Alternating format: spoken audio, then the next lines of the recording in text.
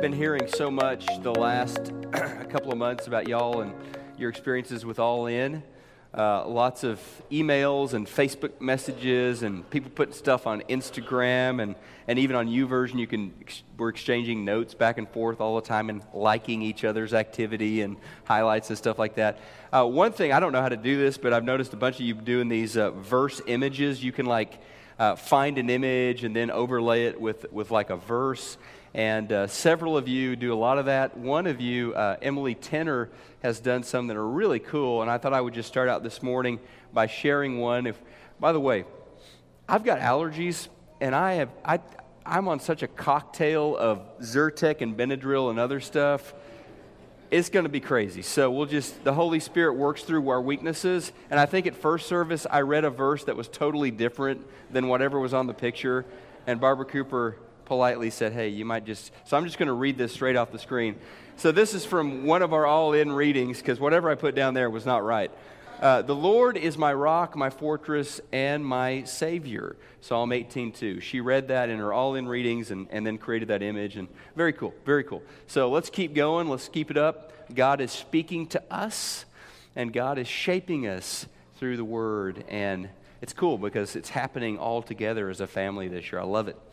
All right, another image. This one, in theory, could be worth more monetarily. It is the image of a painting by Goya. I don't know much about art, but I assume if you have much art history background, you would recognize that as a Goya. It's worth around $2 million, I think. This one, however... The strange thing about it, it's not really a Goya, okay? It's a counterfeit. It's a forgery, a fake.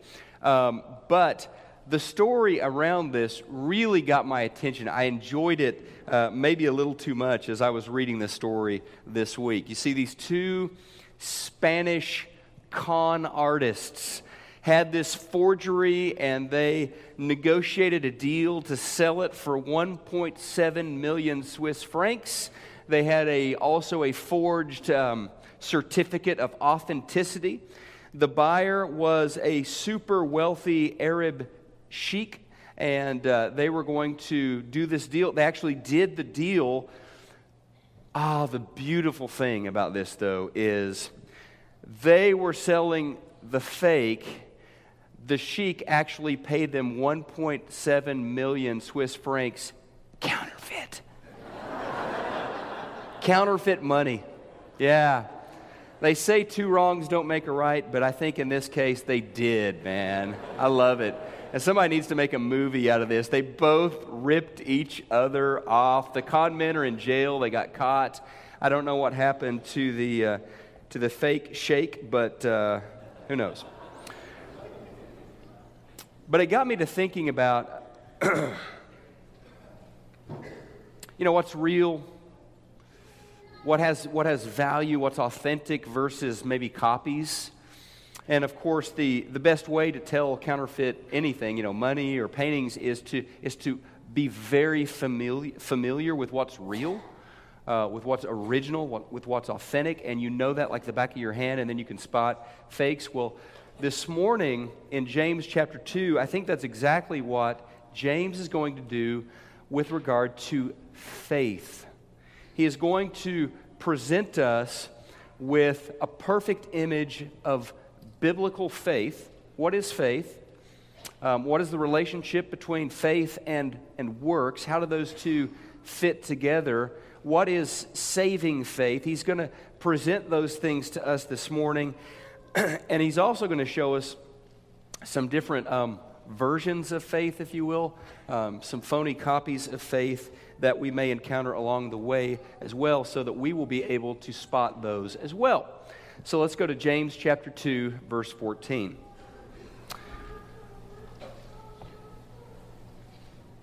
What good is it, my brothers, if a man claims to have faith, but has no deeds? Can such a faith save him? Suppose a brother or sister without clothes and without daily food, you come upon one. If one of you says to him, "Go, I wish you well, keep warm and well fed," but does nothing about his physical needs, what good is it? In the same way, faith by itself, if it is not accompanied by action, is flatline. It's dead. But someone will say, you have faith, I have deeds. Show me your faith without deeds, and I will show you my faith by what I do. You believe that there is one God? Congratulations, good. Even the demons believe that and shudder. So I grew up hearing phrases, and you may have heard these as well, especially if you grew up in our tradition, in our tribe. I grew up hearing these phrases a lot. Essential to salvation, one phrase. Necessary to salvation, same version, same idea, two different phrases. And usually it was in the context of what is, quote, essential to salvation, or what is necessary to salvation. The phrase that James uses here when he talks about faith and he talks about salvation, he says in verse 14, can such a faith without works, can such a faith save a person? A faith which is belief, unaccompanied by action. Is that version of faith, is that actually authentic? Is that faith according to the Bible? Okay, that's the question he's asking today. And I think what we see in chapter 2 is that James, I think, is even shocked by the question itself. Faith, the idea, faith without works, I mean, belief without any action accompanying that. James seems to believe those are kind of absurd questions to start with. So let's use this as an opportunity this morning, just for starters, to kind of frame our discussion, to kind of reset the salvation question, okay? To reset the salvation question, you can write this down. It's on the outline this morning. It's this. When we define salvation as the fulfillment of minimum requirements for entrance into heaven, we impoverish it, we impoverish faith, we impoverish salvation, and we diminish Christianity. Okay?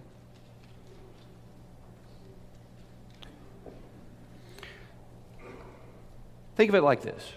You guys have probably all been to weddings before.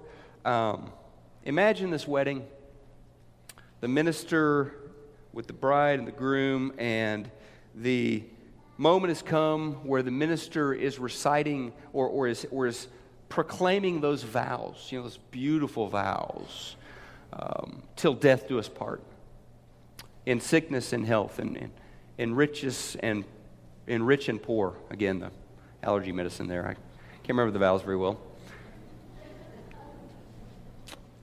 And the idea, of course, is the bride and groom will recite these back. But I want you to imagine, it's a little different this time. The groom just kind of interrupts those vows as the preacher is proclaiming those and says, hang on, I have a question. That's beautiful and everything. I want to know, though, what is the bare minimum I have to agree to make this marriage happen? Okay? What is essential, but nothing more, for me to actually be married, to leave this place married? Now, that might make a nice SNL sketch. It would make a really lousy beginning to a relationship, a marriage covenant relationship. I think we can agree on that. Imagine filling out a job application. You really want this job. You really need this job. You fill it out. At the bottom, you put, hey, in case I get the job, could you just tell me what is the bare minimum I need to do to keep the job? It's kind of, it's funny. It's so absurd, it's just funny. Now imagine Jesus walks up to you, all right? Jesus walks up to you, and he is looking into your eyes with a love that you have never seen before, not from your mother, not from your children, He just loves you so much, and you can just feel that. You can see that. He radiates it. He's holding out his nail-scarred hands, and you say to Jesus, I think I'm interested in this whole salvation thing. It sounds really good, but Jesus, could you just tell me what is the minimum I have to do to get into heaven? Can you tell me that? I mean, what is the least amount of obedience? What is the least amount of doctrinal truth that I need to agree to? I mean, at baptism, do I really have to do that? Is that absolutely required? Is that essential? Wouldn't that just be weird? I mean, it would be worse than weird. It'd just be terrible. And really, honestly, salvation is between you and the Lord Jesus, right? I mean, it's not me, it's not your grandmother or anybody else. It's between you and the Lord Jesus. So I think that's a pretty real scenario in the spiritual sense of you and Jesus. Do you really want to be negotiating the minimum with Jesus after all he's done for you? With how much he loves you? I've never liked those phrases, essential to salvation, or necessary to salvation. I've never liked those phrases. They just seem weird to me. I think if you really come to the point where you appreciate the gospel, I mean, you don't just know it, you appreciate the gospel. You appreciate what Jesus did for you, how much he loves you. I think those questions, you're just not going to ask them, really. Salvation, yes, it's a free gift. Salvation is from grace. We cannot earn it in any way, shape, or form. Putting your faith in that Christ who saved you, who went to the cross for you, who loves you that much, putting your faith in that, it will change you, right? It will manifest itself not just up here in some new belief you've adopted, but manifest itself in the way you conduct your life, okay? So this kind of minimalistic view of salvation really impoverishes and diminishes Christianity. It really does. And I think it does a couple of things, or three different things, at least to us, if we really focus on that. Oh, salvation. Well, let's talk about the threshold, the minimum. I think one thing it does this is on your outline this morning, it makes us consumeristic. Okay? Salvation is like a product that I obtain. And honestly, if you're talking about a minimalistic view, it's a product that I obtain on sale. How cheap can I get the salvation, Jesus? You got a discount running that doesn't include anything except saying yes today?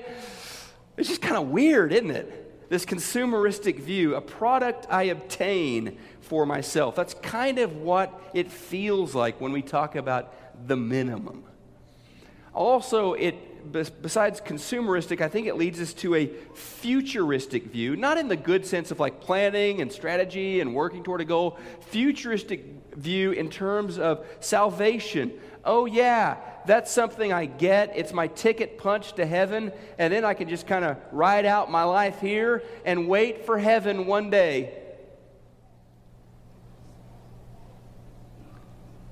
It's not what we see in the Gospels, is it? As Jesus goes around talking to people like Andrew, James, and John, and Mary Magdalene, and Martha, and he's telling these folks, follow me. I have a brand new life for you right here. Salvation doesn't start when you die. Salvation starts the moment you put your trust in Jesus Christ. And this futuristic kind of ticket punch to heaven view that doesn't transform, that's really not what we see in the New Testament, is it? Also, I think the minimalistic view of salvation can make me legalistic.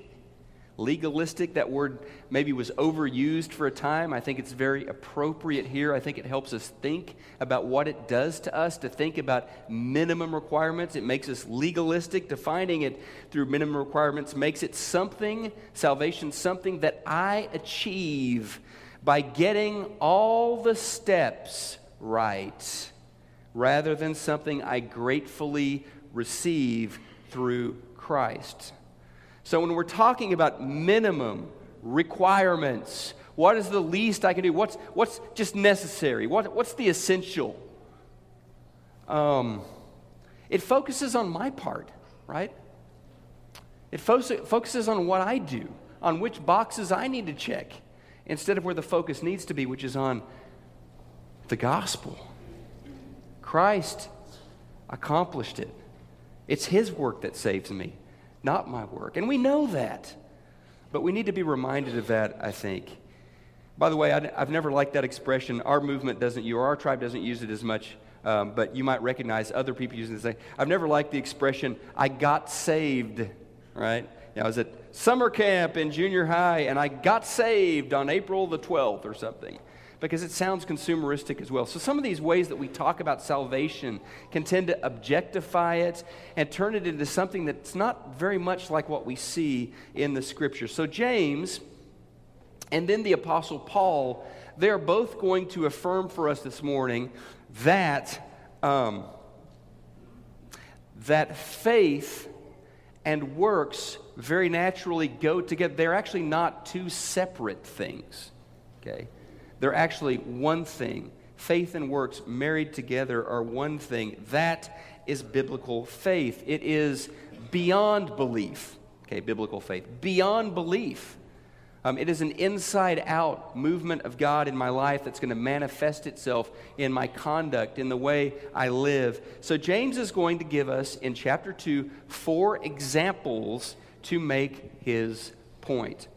The first example, you probably were amused by it in the first few verses because it's a really silly example. I think James was trying to get us to smile a little bit with that example. It's the silliness, the craziness of looking at a brother or sister in need. Not just in need, they don't have food. They don't even have clothes to wear. And you see that person, your brother, your sister, and you say, hey, all the best, bro. Hope it works out okay, and you just keep walking. How weird is that? You just say, man, good luck with that. I'm sorry about your situation. I got to go, though. I know your life is hanging in the balance there. You don't even have food, but hope it all works out. He says faith without works is as silly as that. It's as silly as that. Then, of course, he uses the example of Abraham. The Scriptures teach us that with Abraham, his faith was credited to him as righteousness. So James says, what did his faith, this faith that was credited to him as righteousness, what did Abraham's faith look like? Well, Abraham's faith was a faith that obeyed. It was a faith that followed. It was a faith that took his precious son Isaac up onto Mount Moriah, bound him, and was prepared to surrender him to the Lord. It was a faith that moved. It was a faith that trusted. It was a faith that acted. Example number 3 James gives us is the example of Rahab. Now, Rahab is an interesting lady. She was a harlot. Many scholars believe, most I think believe, she was a prostitute, okay? She lived and worked in the city of Jericho, pagan city. She was not a Jewish person, but she came to know about Yahweh through these Hebrew spies. Remember, they're checking out the land, and a couple of them are there spying inside Jericho, which is a target for the Jewish people to conquer as they enter into the land. And Rahab comes to faith. For Rahab, that means she lodges these men, she feeds them, she takes care of them. When the police come looking for them, she hides them. She helps them escape. That's Rahab.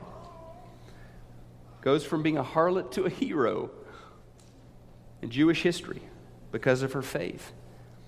And then finally, the fourth image, the fourth example James gives us If you're asking, but James, I'm still not sure that faith really has to be accompanied by works, I'm not totally convinced on that, then James gives us example number 4. And example number 4 is faith without works is like a body, a dead body, a cadaver.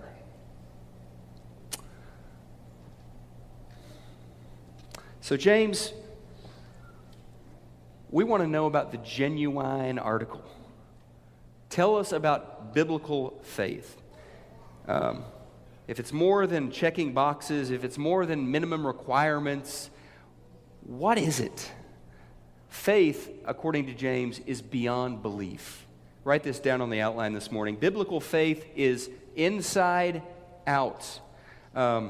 More than mere belief, more than intellectual assent to an idea. Faith is where your trust and your love for Jesus shape your entire life.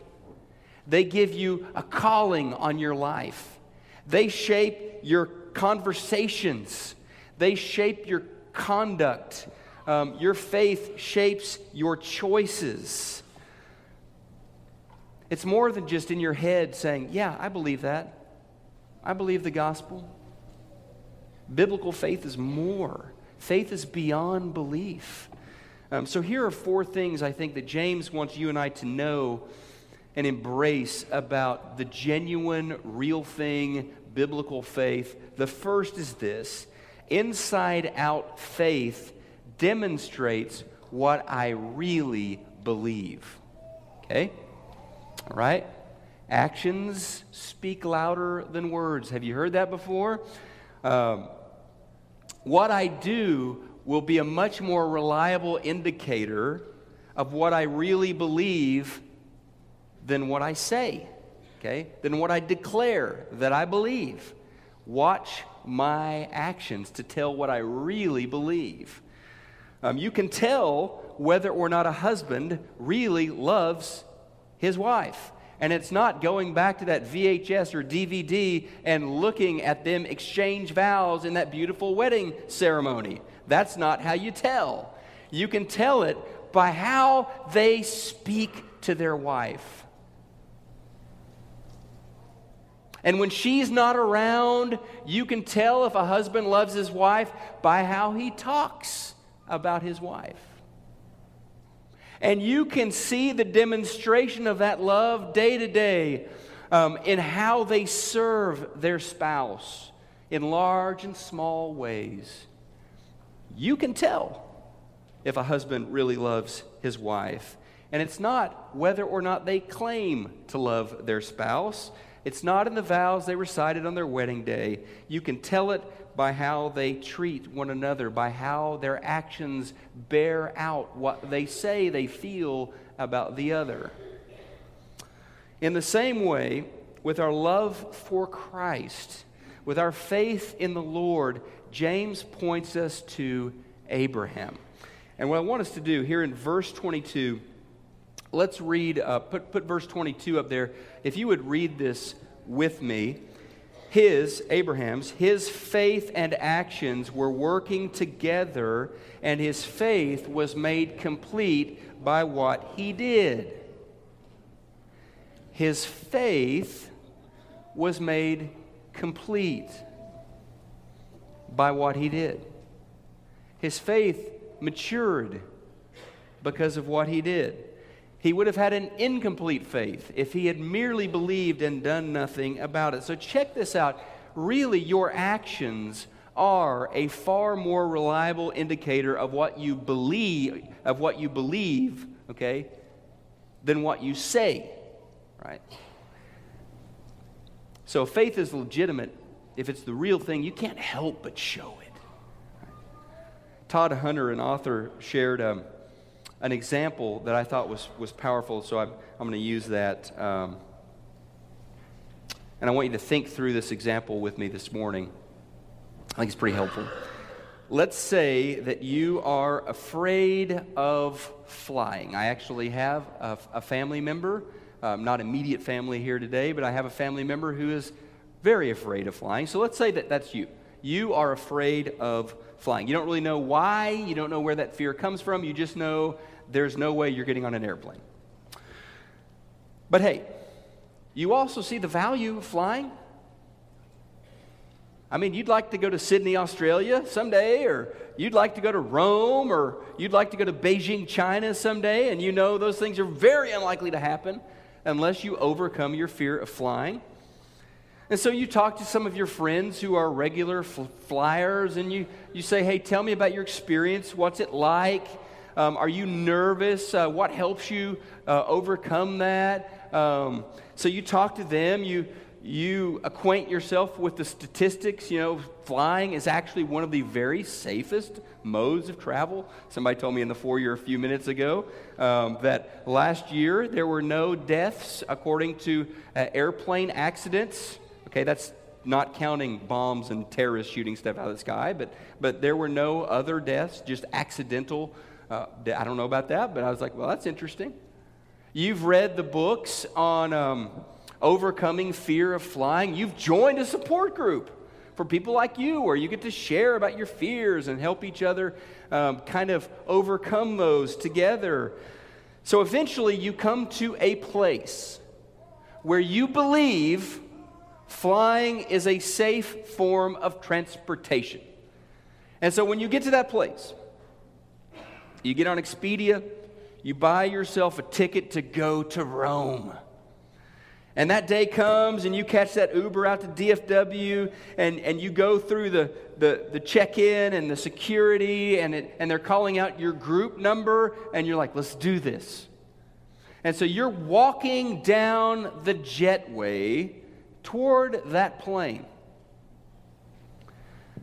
And you get to that point where it's time to step from the jetway onto the aircraft. There's that little 1 inch, space there that you have to step over. And when you get there, you notice the skin of the airplane, the body of the airplane, and you can see those thousands and thousands of rivets that are holding it together. You notice through the little window there in the jetway that there is a maintenance worker down underneath the aircraft fixing something. And at that moment it hits you. The second you step across that threshold, you will be entering a new reality, and there's no coming back from that. And so there at the last minute, you turn around. You head back up the ramp. You simply refuse to go. I can't do it. I won't do it. Now let me ask you something. In that story, do you really believe that it's safe to fly? I mean, do you really believe that it's safe to fly? Now, it may be that you understand intellectually the statistics. You understand up here that it is safe to fly. You can even admit your life would be richer and better off if you did fly. But until you are prepared to get on board and fasten your seatbelt, you don't really believe in flying. Until you're willing to take that step and cross into that new reality, you don't really believe in flying.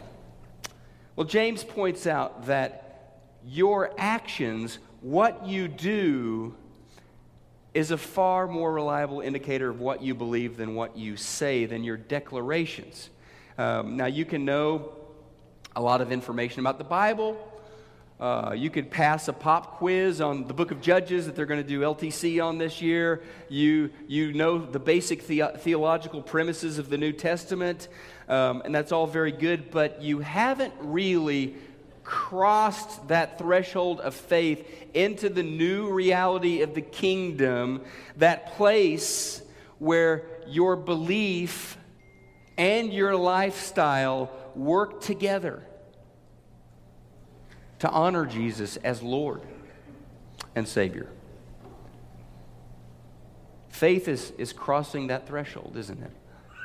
Now here's another important thing that James wants us to know about the genuine article about faith. Number 2 on the outline here. Inside out faith is the kind demonstrated in Scripture. Surprise, surprise. That's what he spent most of his time doing there in chapter 2, giving us Abraham and Rahab and talking through those examples. Now, why does James cite that example? Why does James, out of all the men and women of Scripture, why does he cite Abraham? Well, Abraham was regarded as the Jewish people as being the model of faith. That is what faith looks like. Look at Abraham. And Paul, speaking to believers like us, even Gentile believers like us, he says in Romans chapter 4, verse 11, that Abraham for us is our father in the faith. So he is the billboard of what faith looks like. So James uses Abraham as an example of this, of what faith looks like, the marriage of lifestyle and belief. Verse 25, Rahab, same thing. Same thing. So for us as Christ followers, obviously, the focal point for us is Jesus himself. How did he model this? How did he walk in faith? Acts chapter 10, a place we can go, but here's one. Acts chapter 10, verse 38. God anointed Jesus of Nazareth with the Holy Spirit and with power. Then Jesus, what? He went around doing good. He went around doing good, healing all who were oppressed by the devil, for God was with him. That's faith. It's walking with the Lord. Inside out faith, a faith that is beyond belief, is the genuine article.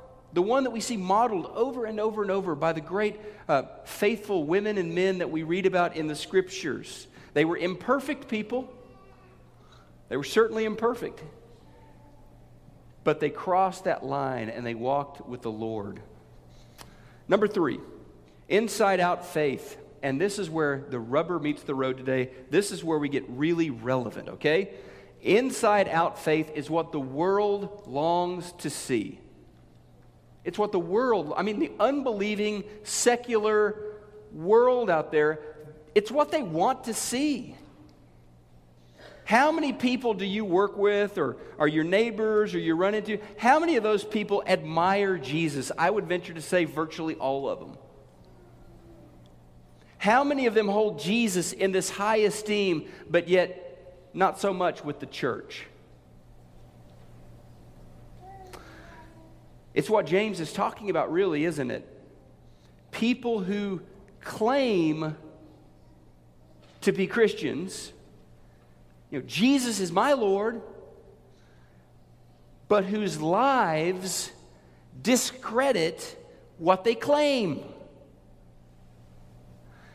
They have a religion, they don't have a relationship with Jesus. And the world is sick and tired of that stuff. By the way, if you watch Jesus in the Gospels, and you watch the way he interacted with the religious elite, I think you could say Jesus was sick and tired of that. Of people who say religious stuff, who kind of act religious in church, but who their lifestyles don't reflect it at all. Jesus was sick and tired of that, right? What about the poor? Do we ignore the poor? Do we notice the poor? Do we get to know them? Do we care for the poor? What about social justice questions? What about the way we treat people who are oppressed? What about the way we treat people who Satan is getting the best of?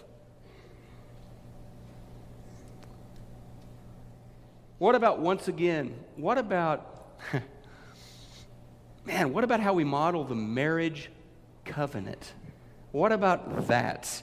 How do we model that in our churches? If marriage for us is disposable, if it's throwaway, if it's whoops, I think I married the wrong person, divorce, start over again with somebody else, then the world is seeing marriage among us just like they see it in their own circles of unbelievers, right? No different. So why would they want anything from the church? You guys don't have anything different to offer? And so I think James, and this is the funny thing, I think James and I think the unbelieving secular culture around us would essentially say the same thing when it comes to this version of faith that does not manifest itself in good works, in love, in acceptance, in service. I think James and I think the unbelieving world would, to quote the great theologian Elvis Presley, I think they would say, a little less conversation, a little more action, please. Let me see your faith. I love Jesus. I love what I see in Jesus. I want to see that from you. I want to experience that. Or as James himself puts it in verses 18 and 19, someone will say, you have faith, I have deeds. Show me your faith without deeds, and I will show you my faith by what I do. You believe, right? You believe that there is one God, good. Even the demons believe that and shudder. James is like, awesome.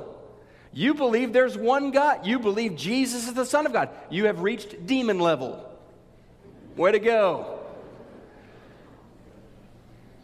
So saying I'm a believer, well, okay, but the demonic world, they're believers.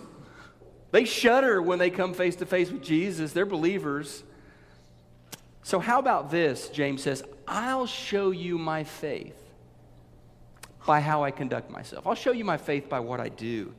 Now here's the final thing James wants us to know about biblical faith. Number 4, this is a biggie. Inside out faith is really the whole purpose for my salvation in Christ. It was never about getting my ticket punched to heaven.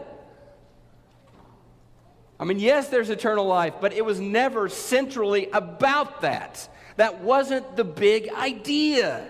You are saved not just to get your ticket punched to eternal life, but you were saved to join Jesus in this kingdom movement. If we are to be what we were meant to be when He saved us, then we will follow. Our actions will demonstrate our faith. Verse 17 says, in the same way, faith by itself, if it is not accompanied by action, flatline, dead.